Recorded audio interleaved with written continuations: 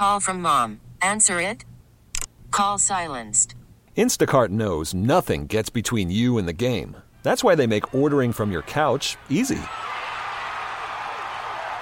Stock up today and get all your groceries for the week delivered in as fast as 30 minutes without missing a minute of the game. You have 47 new voicemails. Download the app to get free delivery on your first 3 orders while supplies last. Minimum $10 per order. Additional terms apply. Something we've seen around the country now, we've experienced here. Tragedy occurred in Bronx Lebanon Hospital. I want to say at the outset, thank God this was not an act of terrorism. It is an isolated incident. It appears to be a workplace-related matter, but that makes it no less tragic or no less horrible. One doctor is dead, and there are several doctors who are fighting for their lives right now, amongst those who are wounded. As you know, the shooter killed himself, but not before having done horrible damage. Our hearts go out to the family of the doctor who passed away, and we're in both our hearts and our prayers standing in solidarity with the families of all those who are wounded and all those who are fighting for their lives right now. This was a horrific situation unfolding in the middle of a place that people associate with care and comfort, a situation that came out of nowhere. But even in the midst of this horror, there were many, many acts of heroism. I want to thank our first responders, the police officers from the 4-4 and 4-6 precinct and from our strategic response group who entered the building, quickly went toward the danger to protect the many, many hundreds of people who were in the building.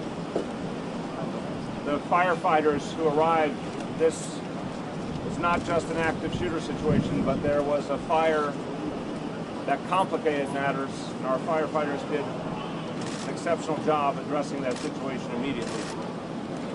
And then, of course, all of the personnel at Bronx Lebanon Hospital, whose day went from normal to horrifying in a matter of seconds. The doctors, the nurses, all the personnel responded with extraordinary bravery, with cool professionalism. They protected each other, they protected their patients, even amidst this horrible situation. I want to express to everyone at Bronx Lebanon Hospital our profound thanks for all they did to handle this situation and to immediately respond to support their compatriots who were wounded. There will be an opportunity in the coming hours to provide more details of this incident. But at this point, there is a lot that we are piecing together. You'll hear from the commissioner in a moment, but I want to say up front, there are many, many details that we're still putting together. That's why we are not in a position to answer questions yet. But there will be an accounting of details shortly. But what I can say in the meantime is there were many things amidst this pain to be proud of today. And God bless our first responders and the hospital personnel for the way they handled this situation. They put the safety of their fellow New Yorkers first, as they always do. Before turning to Commissioner, I want to thank Commissioner Dan Nigro of the Fire Department. His men and women performed admirably in this situation. I want to thank Bronx District Attorney Darcel Clark for being here, the Borough President of the Bronx, Ruben Diaz Jr., State Senator Gustavo Rivera, Assemblymember LaToya Joyner, and Congressman Jose Serrano. Thanks to all for being here in support and solidarity. And with that, I turn to our Police Commissioner, James O'Neill. As the Mayor stated, this is all preliminary information. This just happened a couple hours ago. So This is what we have so far. At approximately 2:55 p.m., a 911 call was received reporting a male firing a gun on the 16th floor of Bronx Lebanon Hospital. It's located right here behind me at Mount Eden and the Grand Concourse. Responding patrol units from the 4-4 precinct and the 6-6 precinct quickly determined that several people had been shot on the 16th and 17th floors by lone gunmen armed with an assault rifle.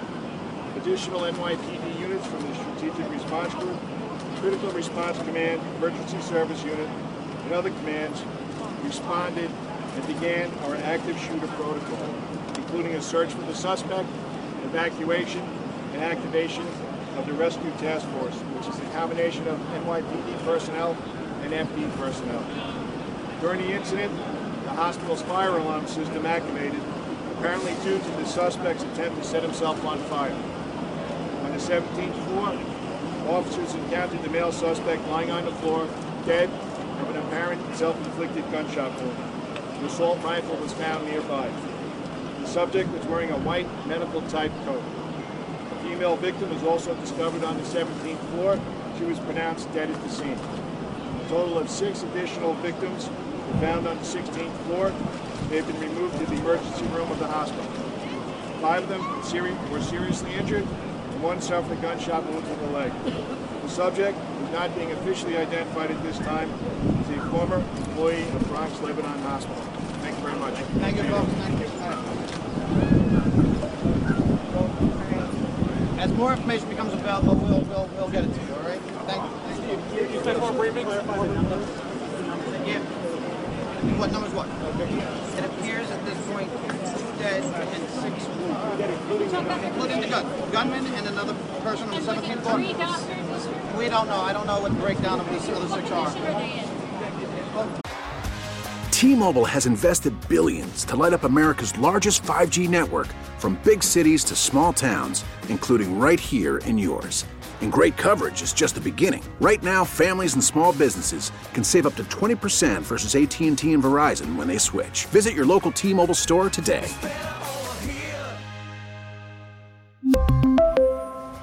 Plan savings with 3 lines of T-Mobile Essentials versus comparable available plans. Plan features and taxes and fees may vary.